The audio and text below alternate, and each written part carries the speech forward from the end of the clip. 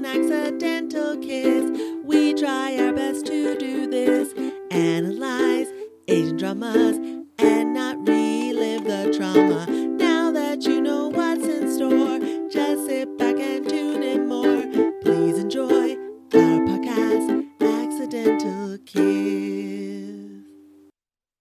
Welcome to Accidental Kiss. On this podcast, we analyze the representation or lack thereof in Asian dramas from the perspective of drama fans. I'm Watanya, I am Lao or Laotian, whichever term you prefer, and I basically grew up with Asian dramas. Thanks for tuning in. My name is Faith. I'm a Black U.S. citizen who was maybe a little too obsessed with Asian dramas in her college days, but now wants to rekindle her love for them through this podcast. In part 2 of our second episode, we are going to continue discussing the representation in Jamlerak or Love Slave. In this episode, we will be talking about class, race, sexuality, disability, and mental health. But before we move on, we will also be discussing the entirety of many characters. So, spoilers ahead. Also, we will be discussing physical and emotional abuse,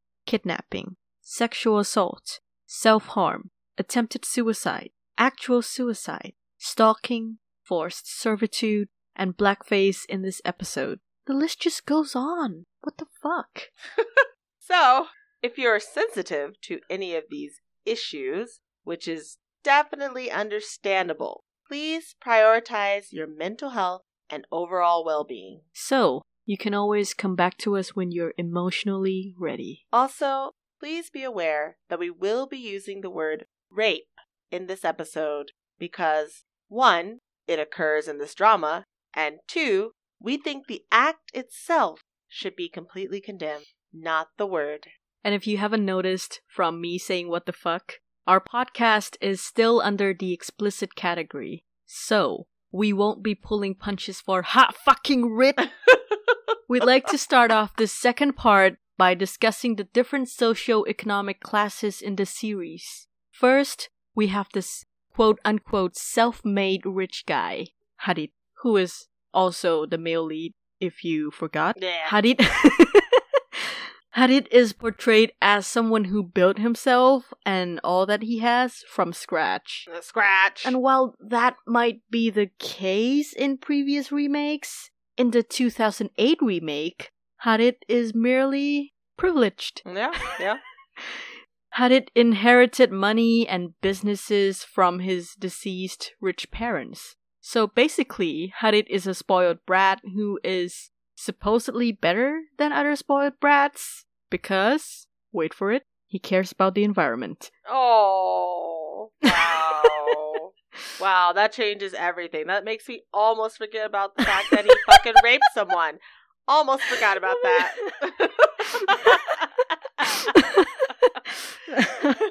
Oh, God. Anyway. It was a very bad attempt, but Yes. Please go on. Yes, I'm trying to transition. Okay. So, the middle class of Love Slave is basically everyone in Bangkok and Viset, Harit's business rival. Middle-class Bangkokians are never seen worried about money or anything like that. Instead, they have the luxury of only worrying about first world problems like romance and reputation. The middle-class family we get to see the most is Sansani's family.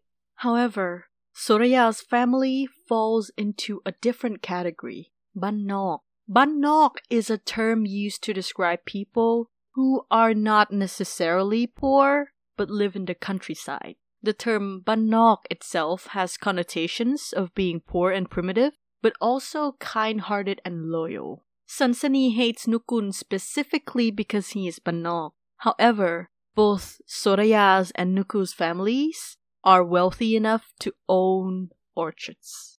Actually, Orchards! Okay, I think they know what you mean. They know what you mean. Okay. Sorry. I always pronounced it as like orchids, and it's not supposed to be pronounced that way, but please go on. I'm sorry. I think people pronounce it in different ways, though. I've heard different things, so I don't know. What's right? Me Audience, listeners, let us know. Let us know, How to please. pronounce this word. I learned this language. I heard it both ways. I can't decide. Wait. So this is also Soreya's mother too. She's also this Yes. Banok, or I'm sorry, I can't pronounce it, but Yes, Banok. Banok. So does Sansani also hate Soreya for that then too, even though she's like a cousin? Yeah, I think so. I think that's why she treats Soreya like a maid, and that's probably why Sansani's mother, Saisamon, I think is her name, hates her own sister. Oh, because what? Huh? What? What? Because she decides to live in the countryside. To live in the. Oh, okay. All right. And anyway. also, she dated his husband before, and all of that Her drama. husband before, yeah, that drama.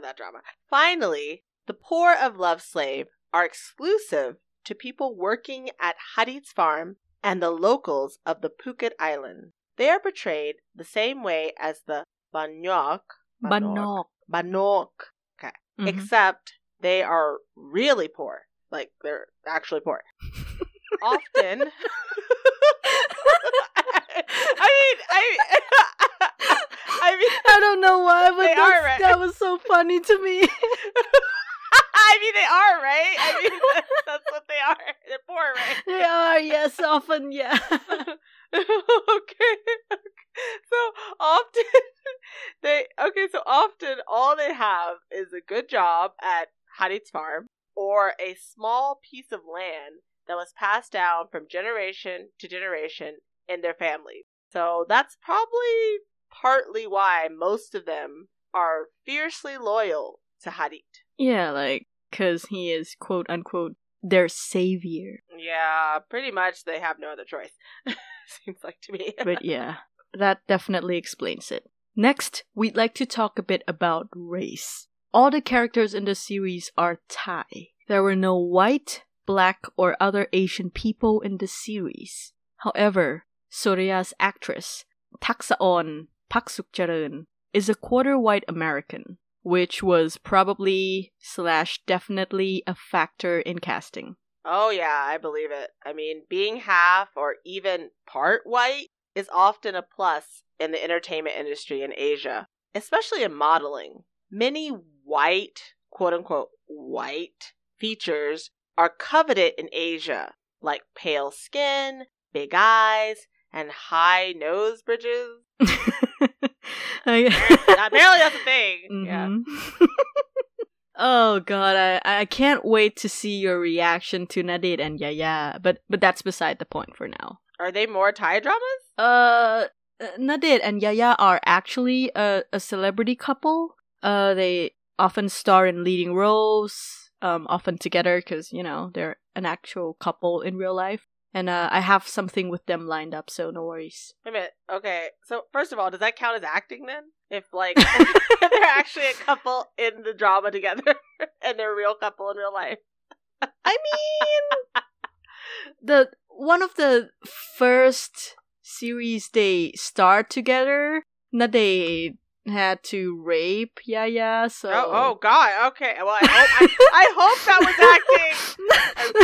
I hope so too. I really hope that was acting. And, you know, on a, I guess, you know, lighter note, you know, they must... Oh my God, okay, I'm sorry. Okay, anything that is lighter than rape. Yes, I'm trying to transition from this rape. On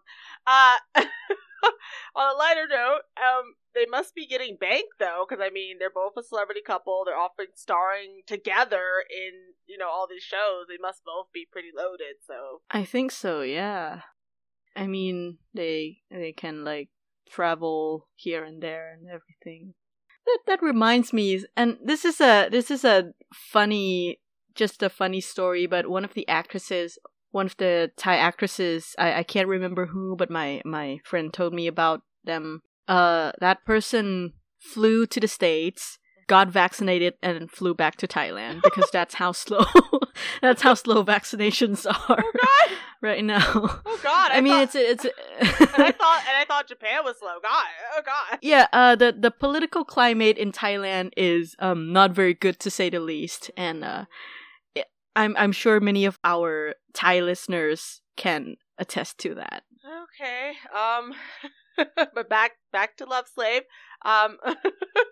Although there are no black characters in the 2008 remake of Love Slave, when I was researching for this episode, I unfortunately came across some characters in blackface for the 2014 movie remake. Oh, that Love Slave. Okay.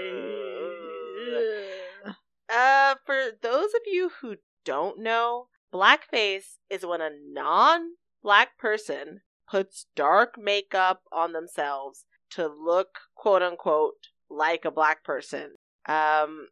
They often also draw exaggerated red lips on themselves, widen their eyes, and make their hair look afro, quote unquote, afro textured.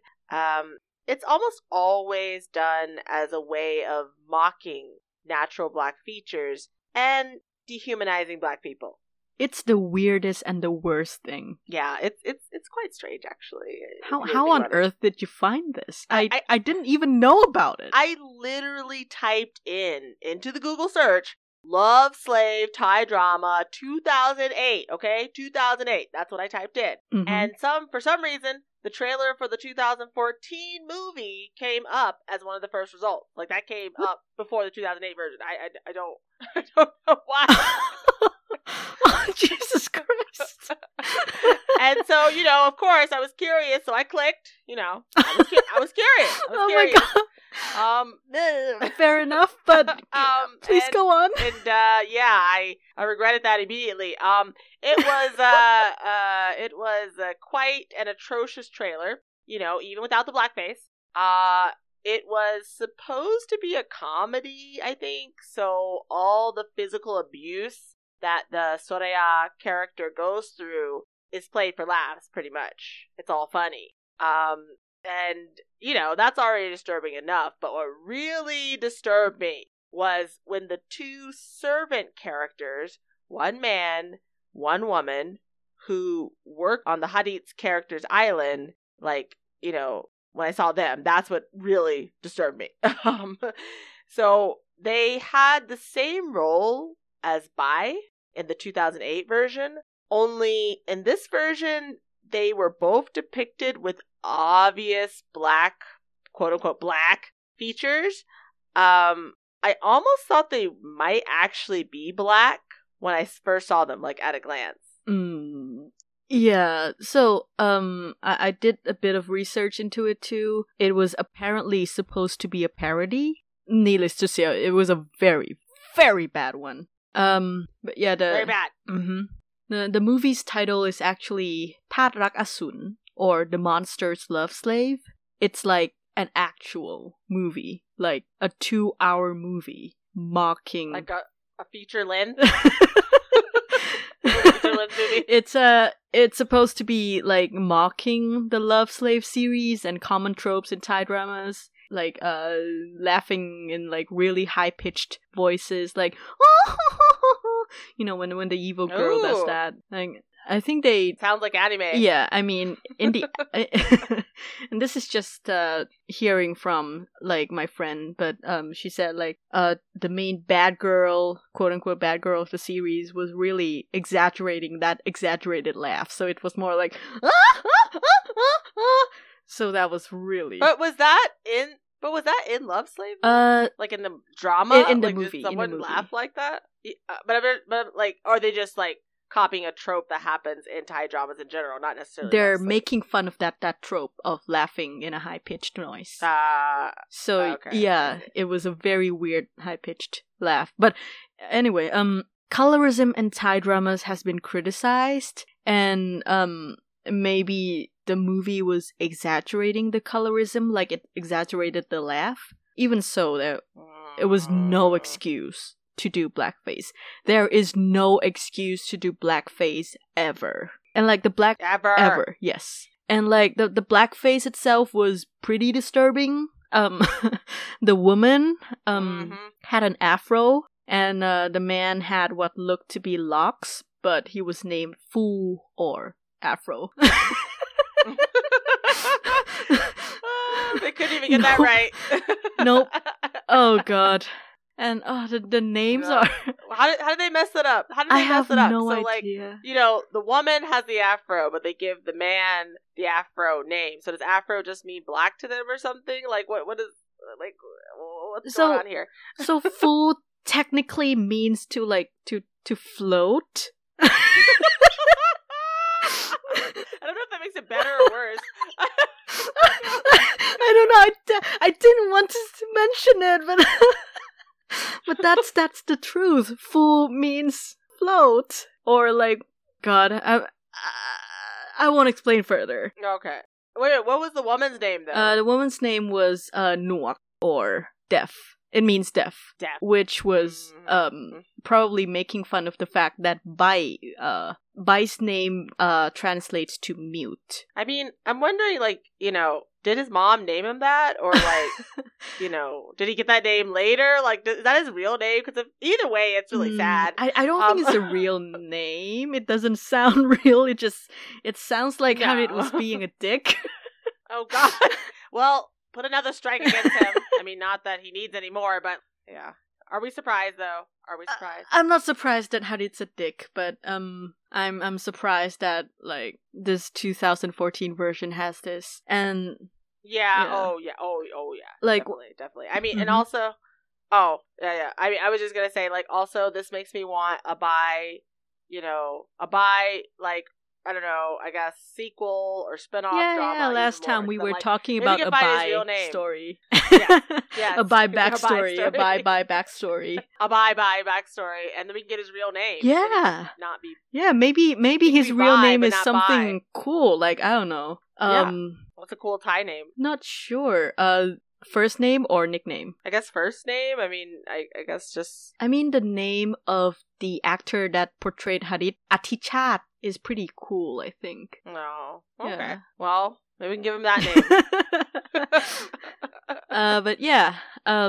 When I saw like the two characters back to Nuak and Fu. Oh god, Fu is such a bad name.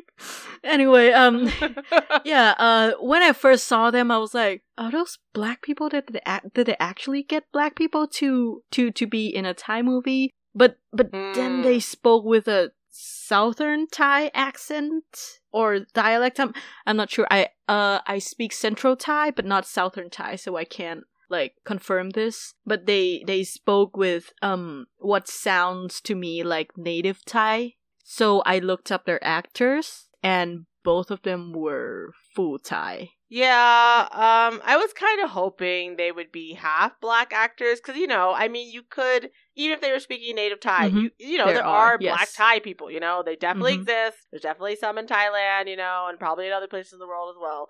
Like, it's not like it can't happen. It's not impossible, right? But, either way, it still wouldn't have justified the horrible depiction of black people in this movie. But at least it wouldn't have been blackface, I mean, it would have just been stereotyping, which is horrible too, but at least it would have just been racism. Yeah. But it would have been blackface, Oh god, this whole, like, I suppose experience of discovering this 2014 version of Love Slave was it was already traumatic for me. I can't imagine how traumatic it is for you. Yeah, it was pretty, I mean, I guess I wasn't, like, shocked that, like, a Thai movie had blackface, but I guess I just didn't expect it, because, I watched the TV show, there were no black people at all, so I was like, okay, let me just watch this, it'll just be interesting to look at, and it's like, oh, wait, there's blackface, okay, never mind. Yeah, so blackface is actually a rampant problem in a lot of Asian countries, not just Thailand, and it's really sad to see here in this 2014, I'm saying it again, just to let you guys listen and hear, 2014 version of Love Slave. I thought representation was supposed to get better with time, not worse. But it's like such a constant thing that I've seen and heard about, about happening in Asian media.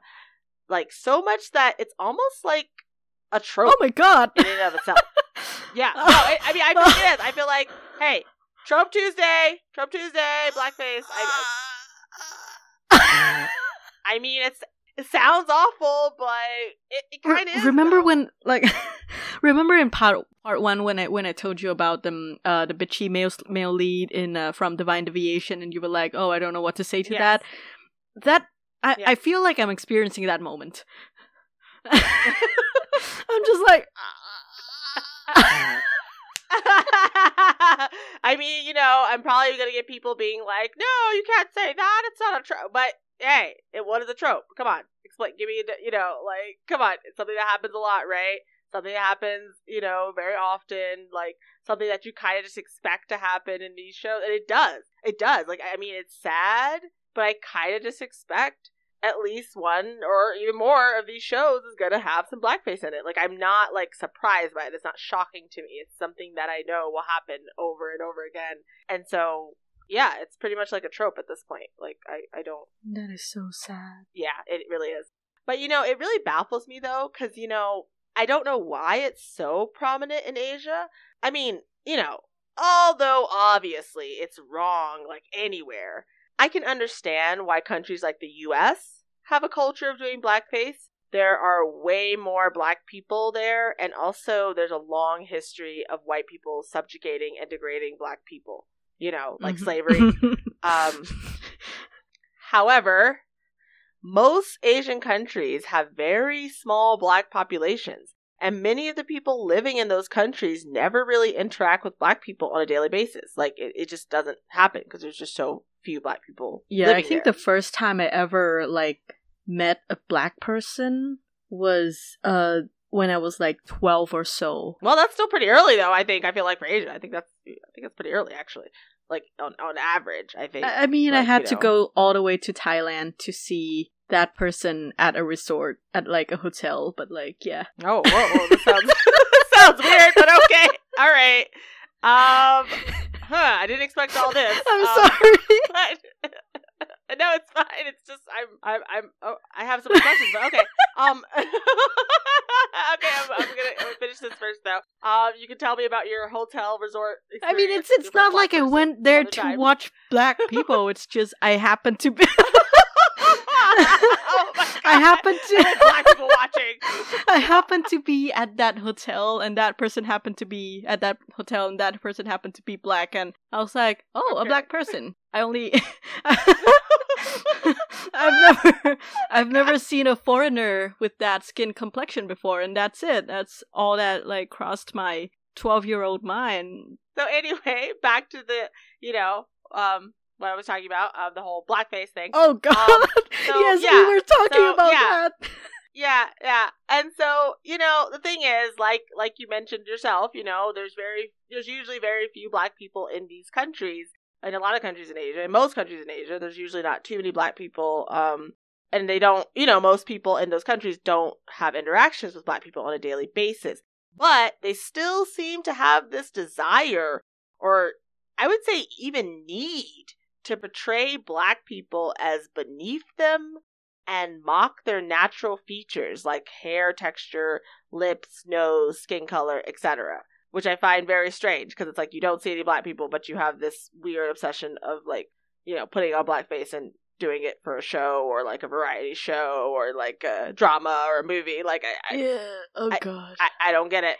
It's probably to, like, and I don't know how Americans will feel about this, but it's probably to, like, copy, like, white Americans. Oh yeah, no, I believe it. I mean, I definitely know, like, I remember I read some articles about, like, the history of, like, blackface in Japan, and it was saying how, like, the first, documented occurrence of blackface in Japan was like Commodore Perry bringing over like bringing over slaves, and then also they did like minstrel shows, for the Japanese, like with people with blackface on and stuff like that. And so I think that's where they got the concept of it from. So yeah, I think for Japan, I'm pretty sure like the white people brought it over, and I'm sure also like the military probably brought it over to a lot of other Asian countries, and so I'm sure they got it from the U.S. and countries like that. Probably okay, to give the U.S. some slack, maybe Lao PDR got it from the French. They colonized there us. There you go. You off the hook for that one. You don't get no blame for this country. I mean, I'm sure all the white people were showing it around. So, I mean, yeah, I believe it. I'm sure the French were also doing blackface too. I just assume everyone's doing blackface at some point. I'm sorry. I have no hope for humanity. Anyway, I think Europeans, white and Americans, like America, brought over blackface to Asia, but they're still continuing it even without them here. So say what you want. They're still doing it. So balls in your court. Oh God, how much have we sidetracked? Oh, I don't know, probably a lot. Yes. But the main point is blackface is absolutely unacceptable. But unfortunately, it is still happening even in 2021. And that is such a sad note to end on. Yeah. Oh God. So this is actually slightly connected to racism, but I said all the characters are Thai, but there was some like accent differentiation and colorism going on. So to give you context, Central Thai is quote-unquote standard Thai and is considered the dialect of the sophisticated-ish. Everyone in Bangkok and at Surya's childhood home all speak Central Thai. Workers at Harit's farm are apparently Phuket locals, but only Y, the leader at Harit's pearl farm, speaks in the southern dialect. Not even his son speaks with that dialect. Not even his son. Like, didn't he get adopted? I probably. Who knows? He's actually a northerner. Like, he's actually from Bangkok. He just like adopted him. It's weird. I mean, they couldn't even get that right. And then there's the pesky colorism. This is present in even Western TV. But let's focus on Love Slave for now. In this drama, Bangkokians are light-skinned. Harit and Harin, who supposedly were born and raised in southern Thailand. Harin looks like he has never been touched by the sun. Harin looks like a ghost, okay? Like he does, yeah. He is so white. Like, wow. Like, he is see-through, okay? He is so white. I mean, there was probably, like, issues with, like, lighting and stuff, but still, he was very white compared to other, like, actors, I think. Yeah. He was, I would say he was probably the whitest person in the show, actually. Like, I don't know. I mean, he seemed like it. Like, maybe there was just, like, this, like, heavenly glow around him or something. I don't know. But or maybe it's to show that he passed away. Oh, God, that's awful. Okay. On the other hand, the workers, Bai included, and the villain, Visette, still debatable. I still think that's debatable, are tan or darker skin. There was also a bit of patriotism. So, like, when Visette tried to convince Tawachai to buy his island, he was like, I have a foreign investor waiting to bid on it, but I'd rather sell it to a fellow Thai. The word he used for foreign was person whose citizenship is different. So but specific. Like, yeah, it's so specific. It's the Thai language. I don't know what to tell you. But yeah, this patriotism will change a little bit over the next decade. Maybe more than a little bit, but yeah. Let me guess. White features are preferred? You guessed it. It was a very easy, like, guess, but yes, you guessed it. I shouldn't have. Yeah, I shouldn't have. Huh. Actually, yeah. even if it were vague and you didn't point it out, I'm sure everyone would get it. Yeah, they can read between the lines. Yeah. Yeah, but the thing is, I don't buy that Visette actually had a foreign investor waiting. Like, I don't think anyone else actually had interest in the land, because, like, he literally went all the way from Phuket, like, to Bangkok just to harass Tawachai into buying this land. Like, he literally left. Yeah, he went to way. Tawachai's workplace. Yeah, just to harass him to buy this land. Like, buy this land or I don't know. I'll hire some thugs to kidnap you. Like, yeah. I don't even remember what he said, but I remember he was there. But he was, like, literally threatening him, like, you buy this land or die. Like, it was like, what? But why? Why are you, like, don't you have other people interested? Isn't it about the money? Why are you so patriotic now? Like, I don't know. Like, it seems weird. Like, I feel like no one's patriotic. Even if he were, like, really patriotic, it wouldn't make sense for him to hate on Harit, who is also Thai, right? Yeah. And the thing is, it's like he could also find another Thai person to buy it. Is, like, Tawachai the only person with money in all of Thailand? I'll buy it. Yeah, I don't think so, no. Visette's a liar. Yep. Okay, moving on. We'd like to talk about sexuality and any LGBTQ plus phobia in the series, and maybe representation if there is any. I doubt it, but yeah, I appreciate the effort. I tried. Okay. Although there isn't any acknowledged queerness, there is one queer-coded extra during Tawachai's company event, and another extra during Sansani's photo shoot at Harit's private island. However, when Sansani was confronted by Chanida, Sansani's comeback was thanking Chanida for telling her that Tawachai is, and I quote, certified to be a heterosexual male.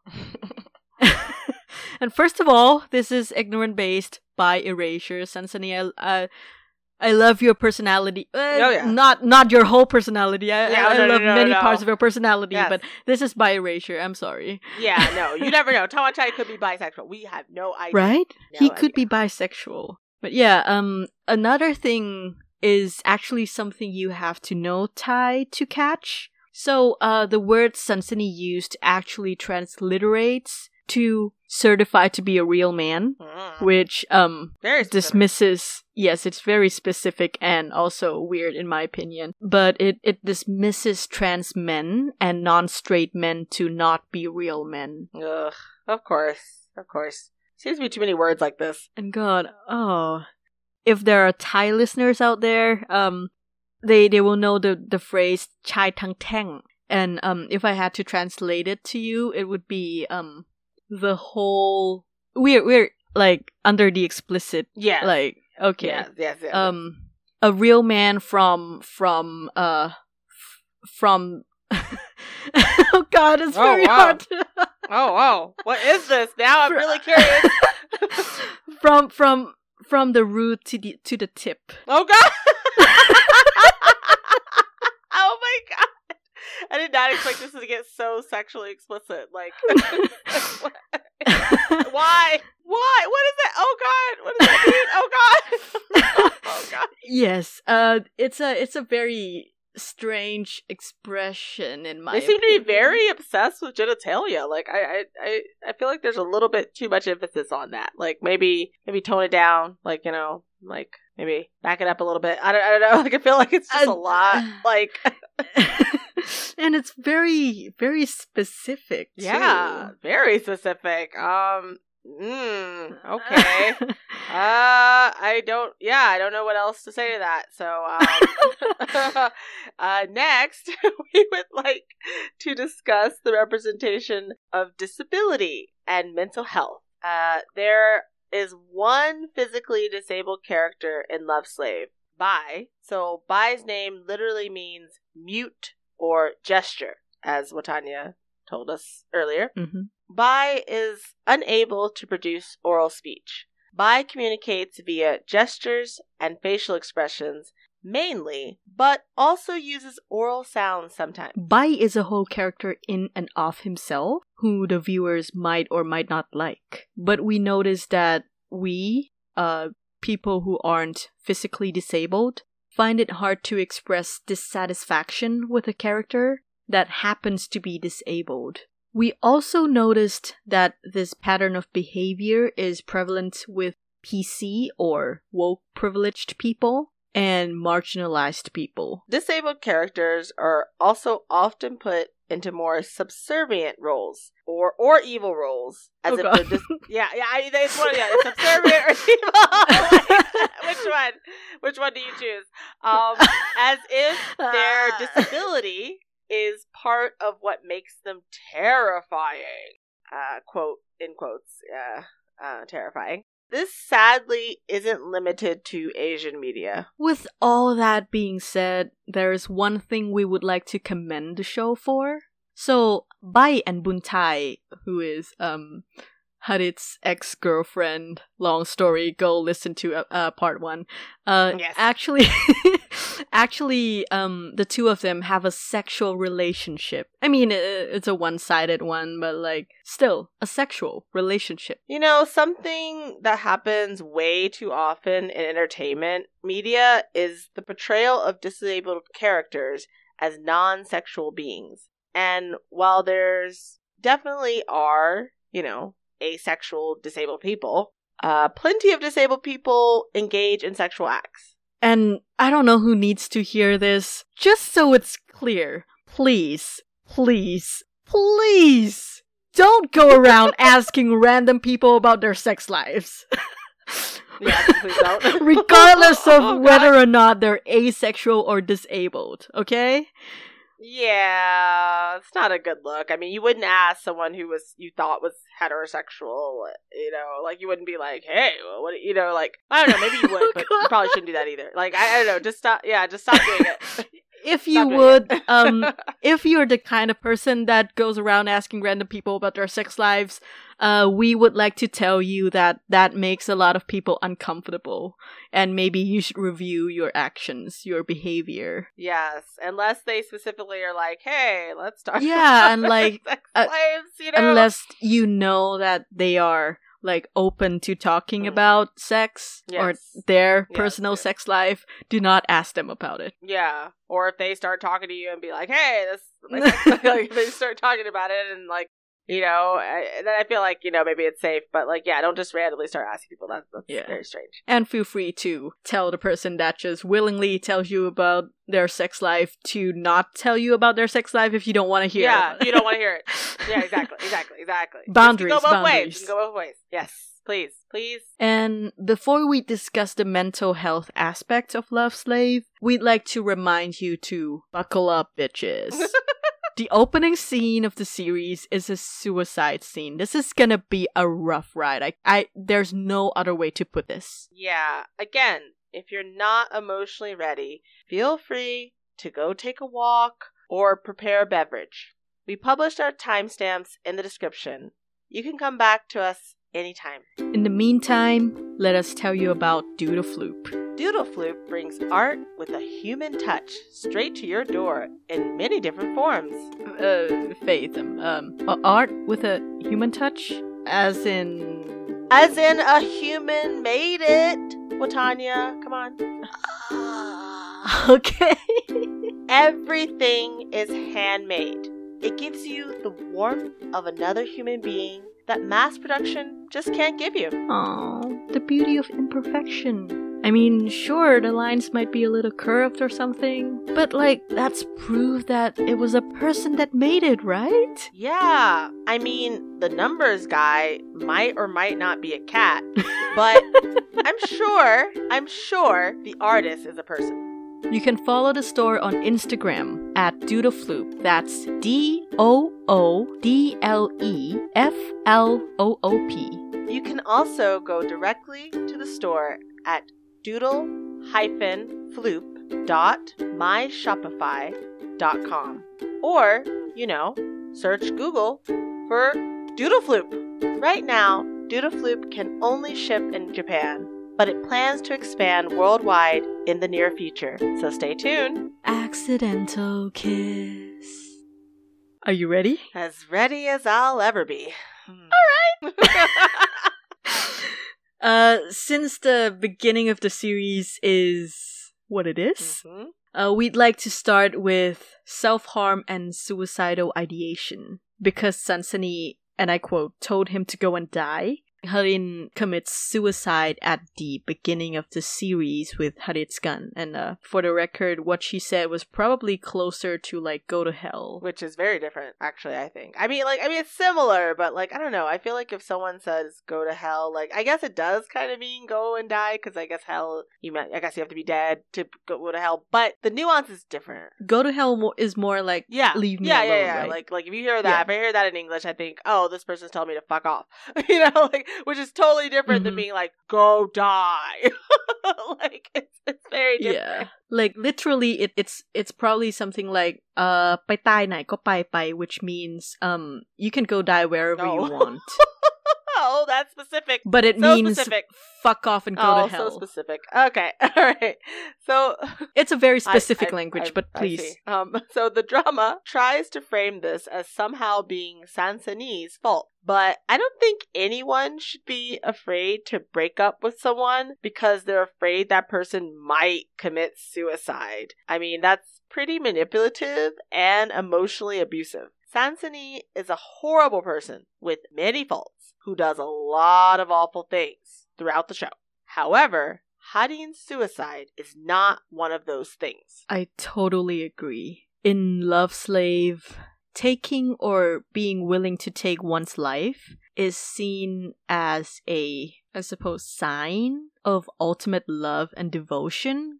Like, every character in the show who commits or attempts to commit suicide does it in the name of love. There are two other characters that attempt suicide in the name of love. One, Chanida, contemplates self-harm at home and suicide from a bridge after Tawachai broke up with her. 2, Buntai jumps off a cliff, like an actual cliff, into the ocean to show her love and devotion to Harit, who doesn't love her anymore. I'm sorry. Okay, I just have to say, like, okay, so she does that, and he literally is, like, in shock, and then doesn't care anymore. Yeah, he's like, how dare you commit suicide on my island? And that's it. And he literally just doesn't care anymore. Yeah. At all. He doesn't even try to look for her. Yeah.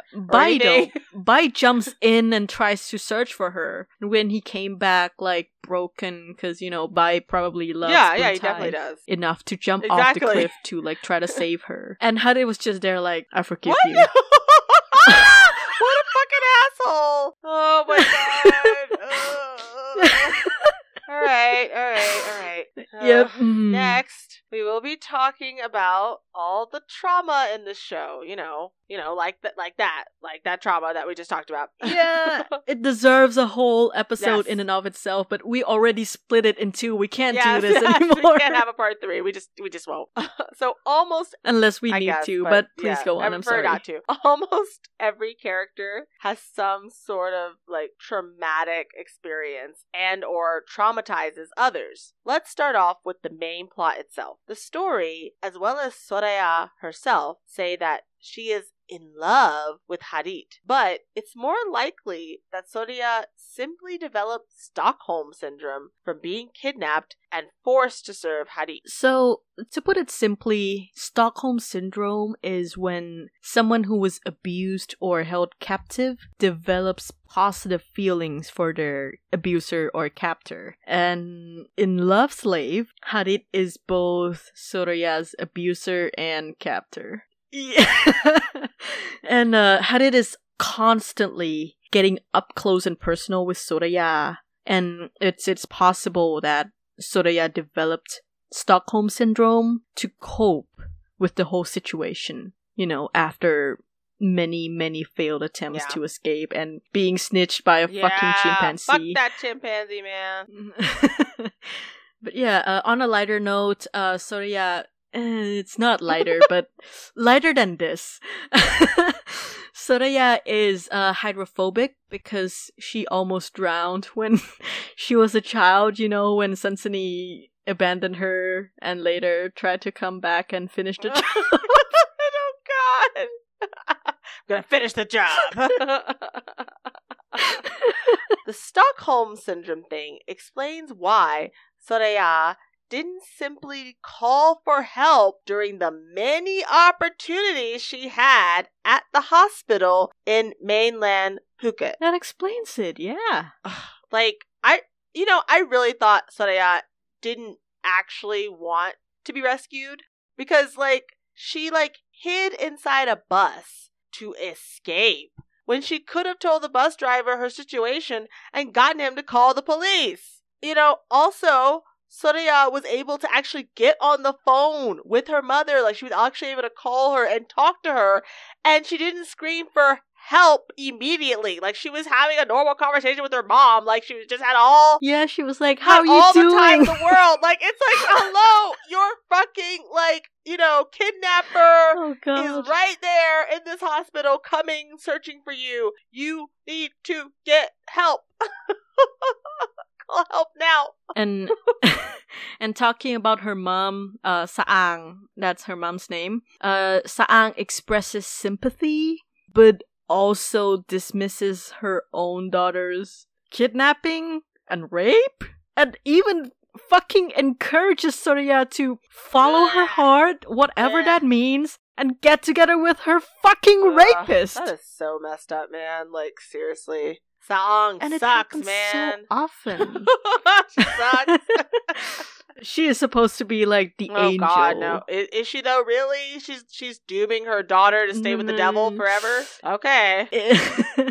It's debatable. Yeah. Actually, it's not debatable. She's outright evil, I think she's a horrible mother. I'm sorry, but I think she's pretty bad. But yeah, this sort of thing happens so often in Thai dramas that I bet even Thai people are fed up with it. Yeah, as it should be. Like, remember that time that Trope Tuesday was about the slap kiss? Yeah.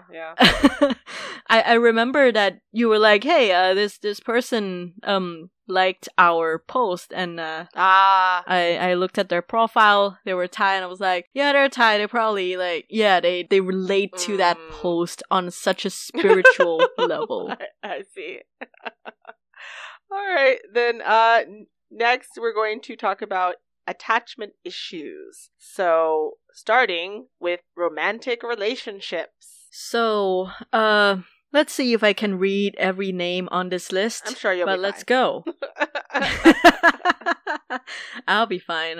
I'll help you if Please you need help it. Me. But yeah, Harin, Chanida, and Buntai have engaged in self-harm or suicide because someone doesn't love them anymore on, like, differing degrees, but they all did that. Yeah. When Sansani dumps him, Tawachai drunk drives and gets into a traffic accident that results in his hospitalization. Harit, oh god, this guy.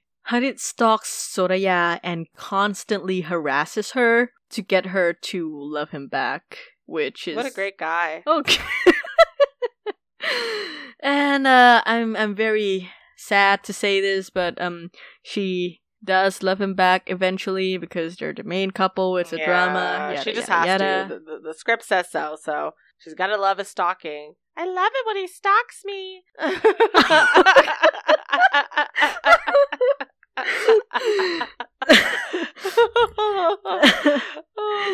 Okay, and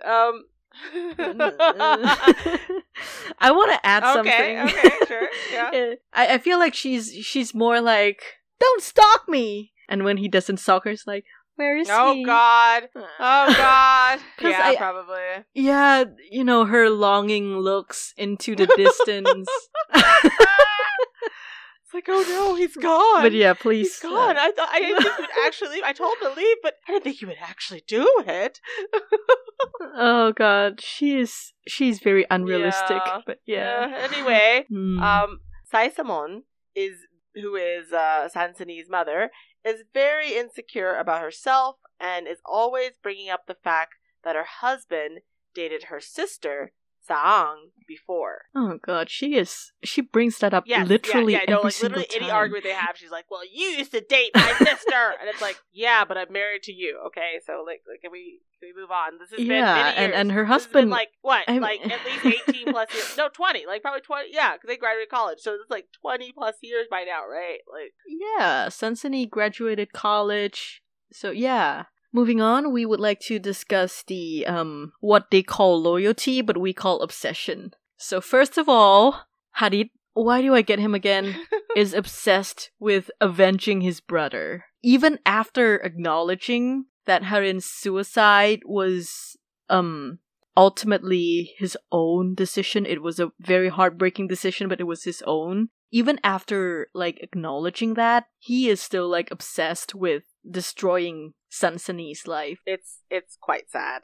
And Soraya is obsessed with serving and giving up everything to Sansani because she believes Sansani saved her that one time, like literally one time, and she owes her for the rest of her life. And then she came back to finish the job. Oh god. She came back to get her. And we find out, of course, as we told you the last episode, that she didn't actually save her. So she served her for pretty much no reason. Yeah. And like, I don't know, it's very strange to me, but before the last scene, you know, when they were like in front of Harin's like grave, Harit and Soraya were like, oh, we were flawed human beings because we were operating on like strange like loyalty systems. And is that one scene supposed to make everything fine? What is she talking about? No, that was completely different. Like, okay, so first of all, both of them, their loyalty was just over the top. It was too much. Like, both of them did way too much, did way more than they needed to do. Like, Soraya suffered for a woman who didn't even actually save her. Of course, she didn't know this, but still, even if she had, no saving is worth being enslaved for the rest of your life. I'm sorry, it's not worth it. It's just not. It's not. I'm sorry. Get over it. Like, move on. You know, and then also Harit, like, he was obsessive to the point that he, you know, destroyed other people's lives because, you know, he was so upset about his brother. And it's like, you know, no, that's not the same thing. Like, you know, she was destroying her own life. You were destroying her life. Like, that's not the same thing. Same thing. But okay, whatever. Whatever. Yeah, but before we start like talking more shit about Harit, and it will never end. Yeah. Just gonna put this out there. Moving on. The workers at Harit's farm are also fiercely loyal to Harit and would probably not believe that he's a kidnapper and a rapist. And Bai, as we mentioned before, is extremely loyal to Harit. He endures Harit's abuse. He follows Harit's orders no matter what. Like, he basically helped Harit, like, enslave Soraya. I mean, there were a few scenes where he felt a bit sympathetic towards her. Maybe he, like, you know, was a little more lenient or tried to help her out a little bit. But he still, you know, helped keep her there, though. He still didn't let her go. You know, he still wasn't, you know, he still was fiercely loyal to Harit, and yeah, pretty much not a ally. He was not an ally. Okay, just saying. Mm-hmm. Yeah. And even after apparently losing her mind, Buntai still attacks Sansani, thinking she was Soraya, with the hopes of getting back together with Harit if she eliminates all her romantic rivals. Wow. You know, the quote-unquote bad girl going quote-unquote crazy and screaming is a common trope in Thai dramas. Like, you saw that with Sansani in the last scene where she screams into the pond. And I see. Yeah. I mean, wait, so, okay, so besides having sex, you know, outside of being, like, married, and, well, I mean, don't get me wrong, Buntai did a lot of horrible things, but did she really do anything more horrible than most of the characters of the show, though? Huh. Like, why is she so bad? Why is she so bad compared to the other ones? I mean, yeah, she cheated on Harit, but I mean, come on, he's done way worse. Yeah, she cheated on him, which is not good. It's not good. I'm not condoning cheating, but at the same time, compared to what he's done, she's done nothing. Like, I mean, like, okay, she did try to kill Soraya once. But he also was like, you know, putting her in the water, like letting the tides come and like get her and stuff. You know, he was doing a lot of horrible stuff too. Like he was literally like, you know, leaving her out there, you know, like as far as she knew to die, you know, like, I mean, you know, so he, you know, she hasn't done anything that much worse than what Hadid's done. Not really. Yeah, like, let's see, what did Buntai do? Buntai physically hurt Soraya, which Hadid did. Buntai tricked and deceived Soraya, which Hadid also did. Buntai tries to push Soraya into the ocean, and I think Hadid did the equivalent of that. Yeah, he like tied her to like what the what is it? The pier thing, like the pier like or something. Like what a column on the pier, yeah, and then like let the tide, like, oh, the tides are gonna come, and so they're gonna like wash over you, and he pretty much left her there for hours, you know, to scare her, I guess. But like as far as she knew, she was gonna die. Like she didn't know, like she had no idea if he was gonna ever come back and get her. And so I don't know. I mean, yeah, I guess he didn't actually intend for her to die because he wanted to torture her more. But like, is that but is that better? Like, is that make him a better person? Like, why is she so bad? Like, and he's not. Like, I'm so confused by this. I'm sorry. Like, I don't understand why she's the worst person. She had sex. Oh, okay. All right, cool. Okay. Like, I mean, what else can I say? What else can I say to that? Like, I don't know what else to say. I mean, Hadid also had sex with her. But he's a guy, okay? He's a guy, so it's fine. Okay, anyway, so Bisette, who I'm still not convinced is the villain of this story, is obsessed. You're gonna bring that up every single time. I think they just literally put him in there because they wanted Hadid to look better somehow. Yeah, I agree. Somehow, because it was impossible otherwise. And even then, it still was bad. It was still impossible. Bisette wasn't even bad. No, Okay, we're gonna have to one day just like make a chart. Let's make a chart for like social media where we put like things Hadid did versus other bad, quote unquote, bad characters in the story and see who's worse. And I bet you Hadid will be the worst each time. I bet you. I believe you. I'm even willing to bet that would be the case. Yeah. So Bisette, you know, maybe anti-hero, is obsessed with destroying Hadid no matter what. So actually, he's obsessed with destroying the worst guy in the show. Is he really that bad? He might be the hero. The hero that we don't deserve, you know? This is the hero we need that we didn't know. Oh, but he also killed people. That's bad. But so did you know. Oh, Hadid didn't actually kill people. That's not bad. Well, but he was about to. He was about to shoot the guy who Buntai was sleeping with. But yeah, I know. Jokes aren't for me. It's fine. But yeah. Moving on to a subject that is just a wee bit darker. Why did I say we? I'm not even European. Yeah, we're gonna move on to abuse. And there are 3 types of abuse in this show. There's physical, there's emotional, and there's professional. And we are going to start with physical. So, Y hits his son for stealing from Hadid, stealing the pearls from Hadid's pearl farm. So he beats him repeatedly with a stick and orders him to shout, "I'm very sorry, I will never do it again," which, you know, is pretty abusive. This is unfortunately a very common way to punish one's child or student in many parts of the world. You know, I definitely, you know, received a bit of a, you know, maybe not like the same kind of stick, but like something similar as well.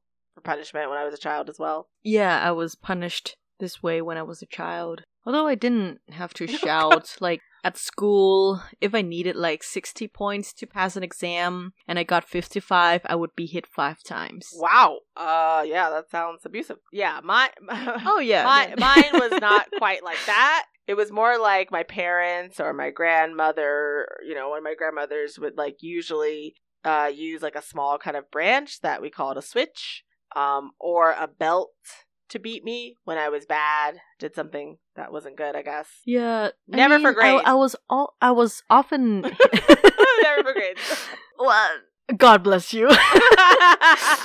I was often hit with a stick, and the worst kind of stick was what we call a Y stick. Oh my god, is that why Y's name is Y? Oh my god. Was it intentional? Dun, I mean, dun, it's the name of a kind of wood. Oh god. So I'm hoping it's a huge coincidence. Oh my god, that's his whole purpose. It's the beat. The beat is fun. Anyway. This action is portrayed as an act of love to Y's child and loyalty to Harit, of course. Everything's about Harit. Ugh, yeah, so Harit does all of the following things to Soraya.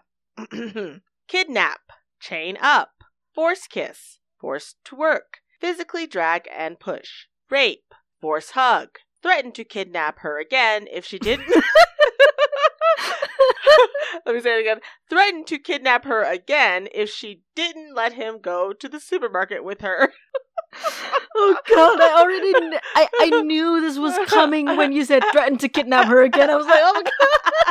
Supermarket scene. Oh my god. That was Fun fact, awful. it was in that order. Oh my god. I mean, the physically drag and push was probably everywhere. Yeah, it was back and forth. That was all over the place. But yeah, no, I remember the supermarket scene I remember that very well, because I remember she was just like, no, I don't want to go to the supermarket with you, my, rapist. Oh, and God. he was like, well, if you don't, I'm going to kidnap you again. It's like, oh, okay. How romantic. And the music was so inappropriate. How romantic. I'm with my rapist in the supermarket now. Oh, look. Oh, God. Look, Soraya. There's eggs. You don't have to go fetch them anymore. There's eggs right here. And I love eating eggs, so you know what you gotta do. Is buy And me he just puts it in the fucking supermarket tray. Oh my god. Ugh. Harit also, he's just an abusive person. He also hits Bai's back with a thin stick and even left scars when Soraya escaped. And then blames it on Soraya, It's like, yes, I beat this him. is because you escaped. Because of you. It's your fault. It's your fault I beat him. It's like, do you really want to marry this guy? You see what he does to the people he apparently likes? He apparently likes Bai, right? Bai is his, his loyal servant who he cares for, right? But he's, beating him like this. What do you think he's going to do to you? Good luck in that marriage. Ugh. Good luck. Oh, my God. Good luck. So, yeah, the people in this drama are willing to kill, literally kill, for love. Even... Except Visette. Visette will kill for money. Yes. But money is his love, though. So maybe it also is love. Even the seemingly innocent and non-violent Tawachai punches Harit in the face when Harit insults Sansani. I mean, don't get me wrong. I always root for these people who punch, Harit in the face. Nikul also punches Harit for what he did to Soraya. I mean, I guess punching people is bad, but is one punch enough to make up for all Harit did to Soraya? I don't think so. I don't think so. No.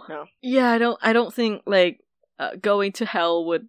Yeah. No. No. No. I mean, I don't know. I don't know. It's I'm not I'm not someone to say that no one can ever, I'm not trying to say people can't change, and can't become better, but he shows no real remorse for any of his actions. So yeah, no, fuck him.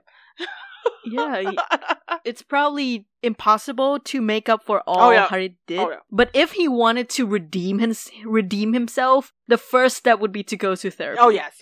And then, and also in tandem with that step would be to leave Soraya the hell alone. Just leave. Just don't follow her. Don't look at her. Don't follow her. Don't track up on her. Don't stalk her. Just don't threaten to kidnap her if she didn't let you go to the supermarket together. Apologize to her, and it's up to her whether she wants to accept it or not. I wouldn't if I was her. But you can do that, but then stay the hell away from her. That's the only way he could have redeemed himself in my eyes. And then go to therapy because he really needs it. Very, very badly. Even after, everything that he did to Soraya, instead of doing what we just said, Soraya does almost everything, keyword being almost everything Harit did to her, and so everything is supposedly fine again. I mean, like, doing abuse again, does that make it okay? Like, it's like I abused you, so now we're even though she didn't really abuse him. It wasn't really the same. It wasn't even close to being the same. Yeah, two wrongs don't but make a right anyway. But it wasn't even the same, though. It wasn't even on the same level at all. Yeah. It was literally taken as a joke. Like, Harit was smiling the entire time. Like, it was just so cheesy and uncomfortable. So uncomfortable. Yeah. Oh, anyway, I need to get that scene out of my head. I hate thinking about it. It's so cringy. Let's move on to a lighter note. And so, a lighter note. Okay. So Sansani. Anything is lighter than this. Yeah. Okay. Good point. We can't complain. Sansani hits Soraya and Toi when she isn't satisfied with the things they do when they're serving her. So if they don't get the clothes fast enough, or like, they don't come at her beck and call fast enough, she just, especially Toi, like she would just slap her around all the time. Like it was really uncomfortable, actually. Yeah, with Soraya, I feel like Sansani was like holding back a bit because like, she's my cousin. Yeah, some nepotism. But yeah, she was definitely like physically abusing Faye. And professionally too, but we'll get into that later. Before we get into the professional abuse in the series, we have to go through, and this is going to be very dark, but emotional abuse. So, as we mentioned earlier, Harit stalks Soraya and forces her to make, eggs for him for dinner. Yeah. And both Harit and Harin share an abusive nature. So they both blame their problems on others and go to extremes for what they believe. Harin claims to love Sansani, but instead of being okay with her, being happier without him, he unfortunately decides to take his own life. He decides that like taking his own life is the best course of action. Harit equally puts all the blame of his brother's suicide on Sansani. He doesn't think about the possibility of any other factors or considers the common fact that people break up all the time. Yeah, I mean, he broke up with Exactly. Buntai. Like, it's okay for him to do it, though. That's okay for him. And that's different, though, Watanya. She was cheating, so that's why he had to break up with her. But Harin wasn't cheating, so there was no reason for Soraya to break up with him, I guess. Sansani. Sorry, with Sansani. It's Sansani okay. break up with him. Yeah. Yeah. I don't know. I'm just trying to figure out the logic. And so there's no logic. It's true. So instead of considering these like, pretty common, facts, he instead goes to the extreme of kidnapping who he thinks is Sansani and physically and emotionally abusing her until he finds out that she's not Sansani. Finally. And like even in Bangkok, like the situation is not better because Suparat, who is Sansani's father, is neglective of and slut shames his daughter. And I think we mentioned this in part 1, but he's like the side-eye queen. Yeah, always side-eyeing her, like seriously. And Nikul acts like he's, Nikul is Soraya's childhood friend, by the way. He acts protective as if he is the boyfriend, i.e. owner of Soraya. Oh, even Nikul. He's a nice guy, quote unquote. Nice guy. Yeah. And Sansani purposefully reminds Soraya of that one time she saved her life so that Soraya would give up everything for her. She brings it up all the time. Never lets her live it down. Yeah, it was basically in every scene when Soraya remembers Sansani. Yeah. It's pretty... Yeah. Finally, we can get into the professional abuse in the series. So Sansani and Saisamon, Sansani and her mother, overworks both Soraya and Toi as their personal servants. And, also physical abuse. Yeah. Yep. Yeah. A lot of that, especially to A lot of Doi. that. Yeah, like so much physical abuse. Yeah. It was actually kind of sad. I didn't like watching those scenes at all. Yeah, me neither. So Tawachai dates his own employees and showers them with promotions during their honeymoon phases. You know, nothing wrong there. Yeah. No. Definitely something wrong there. Of course. But yeah, also, like, there's this, I suppose, pattern of showing that, like, only the women are quote-unquote crazy. Yeah. Even though Hadi kidnaps a woman that he thinks is the person who he thinks is responsible for his brother's death, his brother's suicide, and then, like, forces her into enslaves her and makes her work, but, you know, hey, he's fine. That's totally reasonable. But we see this with Buntai, who literally goes insane with jealousy and attacks Sansani. She had been suffering from this, issue for quite a while, but this seemed to be the final straw that caused Hadi to call the authorities and take Buntai away to an insane asylum. We never hear from her again after that. Her unhealthy obsession with Hadith is framed as too much, but Hadith's unhealthy obsession with Soraya is framed as true love. Interesting. Unhealthy is a very tactful way of putting that, yes. Same as Harin's obsession with Sansani versus Chanida's obsession with Tawachai. Like, Harin committed suicide because of Sansani and is like, oh, Harin loved her so much. And Chanida wanted to... I wouldn't say wanted to, but Chanida, like, had suicidal ideation and, like, self-harm ideation. And they were like, oh, this woman is crazy. Yeah, stuff crazy. Like that. Yeah, I wonder what these two situations have in common. What these two scenarios... What is a common factor here?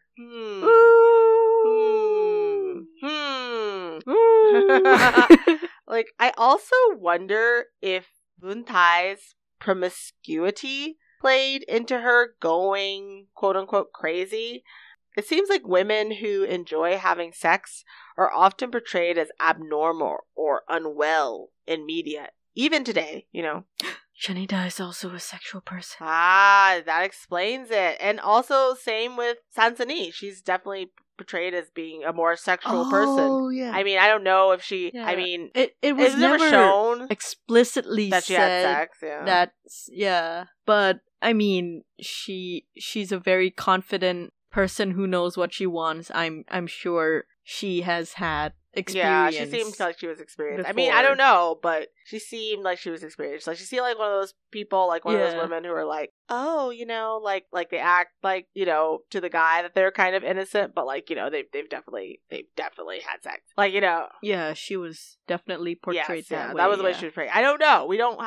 There's no proof that she actually had sex, but she was definitely portrayed as a lot more sexual, than, for example, Soraya. Finally, the use of the word crazy itself has come under fire in recent years for the damage it has caused to the disabled community. It is a very ableist term that promotes the continued stigmatization of disabled people. It is also often used in ways that don't actually mean a clinically insane person. It is such a common term that we even say it ourselves without thinking about it. Yeah, even right now, I can hear myself almost saying it. Yeah, and we've said it already in this episode as well. Yeah. Yeah, probably. Yeah, like you said, it's such a common term that, like, we don't even really think about it. Yeah. I've been personally trying to try my best to not use it, but I fail a lot because it's so ingrained in the English language, and it's so ingrained in my head. But I'm not gonna stop trying to do better. I'm still gonna try to not use it as much as I can, try to use alternatives to it. I think I owe it to the disabled community to listen to their experiences and not say words that would further contribute to their oppression. Yeah, I also try my best not to use it, but like I also fail a lot in all of the languages that I speak. You also speak more than one language. Yes, it's hard. It's hard. It's really hard because it's something, especially it's become more and more, I guess, we've become more and more aware of it in more recent years, and so it's kind of hard. It's a kind of hard habit to shake, because it's still not, seen as like as bad as it is, but hopefully that will change even more. Yeah. The other day I heard someone in person say the R word, and I was God. like, oh yeah, oh, are we still in that stage? There's some people who are still in that stage. I do have some friends, actually, well, a few people I know who will occasionally still say it, and I know they don't mean anything bad by it, but like it just really like just kind of rubs me the wrong way, because I'm just like I cringe, Yeah, I'm like, it's it's a word that I used to use too back when I was like, I think in like middle school or something like that, because it was just so common then. But now I've pretty much completely taken it from my vocabulary, because I really have no use for it. Like I just don't. It's not something I used a lot before anyway. It was not a word that I used a lot. Whereas like something like crazy I used quite a lot. Whereas like the R word I never really used that much anyway, so it was easy for me to get rid of it, but yeah, crazy is a little bit more difficult. The R word, I learned it my major is psychology, and I learned like, the intellectual disability. Yes. It used to be called this is just a term. It used to be called mental retardation. Yes. And because it was only recently reclassified, so I had to learn like both versions. Because like some of the research papers that I will have to read might have like the old term. And so I looked into like why this reclassification happened, and after like understanding how it is used to like, as you say, further contribute to like oppress like disabled people, I decided not to use it. I think that was the main thing for me. I think I stopped using I really stopped using it when I was in college, because I met someone who her brother has like is, I guess, intellectually like I'm sorry, what was the term you used? I'm sorry, I don't remember. But I mean, the term for the disability would be intellectual disability. Okay. But you can also say intellectually challenged. Okay, so he has an intellectual disability, and so she like hearing that word, she got very upset, because she has a brother who has to probably hear that word all the time, and like has to deal with that, like all the baggage that comes with it, and all the like probably like bullying and like teasing and things like that. And so after hearing her explain that, I just started thinking like, oh, like why do I use this word? That sounds awful. And so I just after that I started to like use it less and less, and then I learned more about it, and I don't know. It wasn't a word that I used a lot before anyway, so it was a lot easier for me to cut it out, whereas crazy has been a lot harder.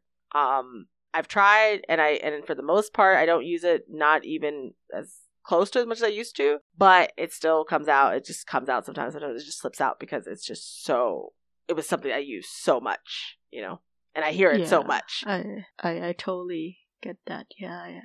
Yeah, it's a bit of a dark note to end on, but I think it's a good time to wrap up. In this last section of the show, we like to give our overall rating for the drama as a whole based on its content, watchability, and representation. We rate the shows on a scale of 1 to 5 kisses. You also get to choose which character or characters you want to give your kisses to.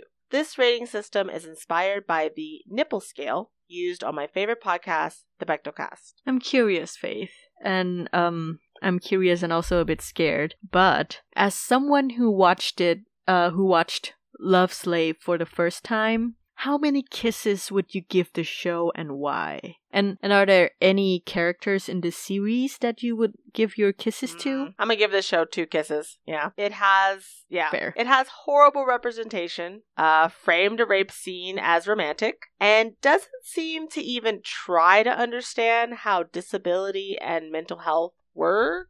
There were also some editing choices that were quite strange to me. In the version I watched, there were many times when a scene would abruptly change to the next with no real transition.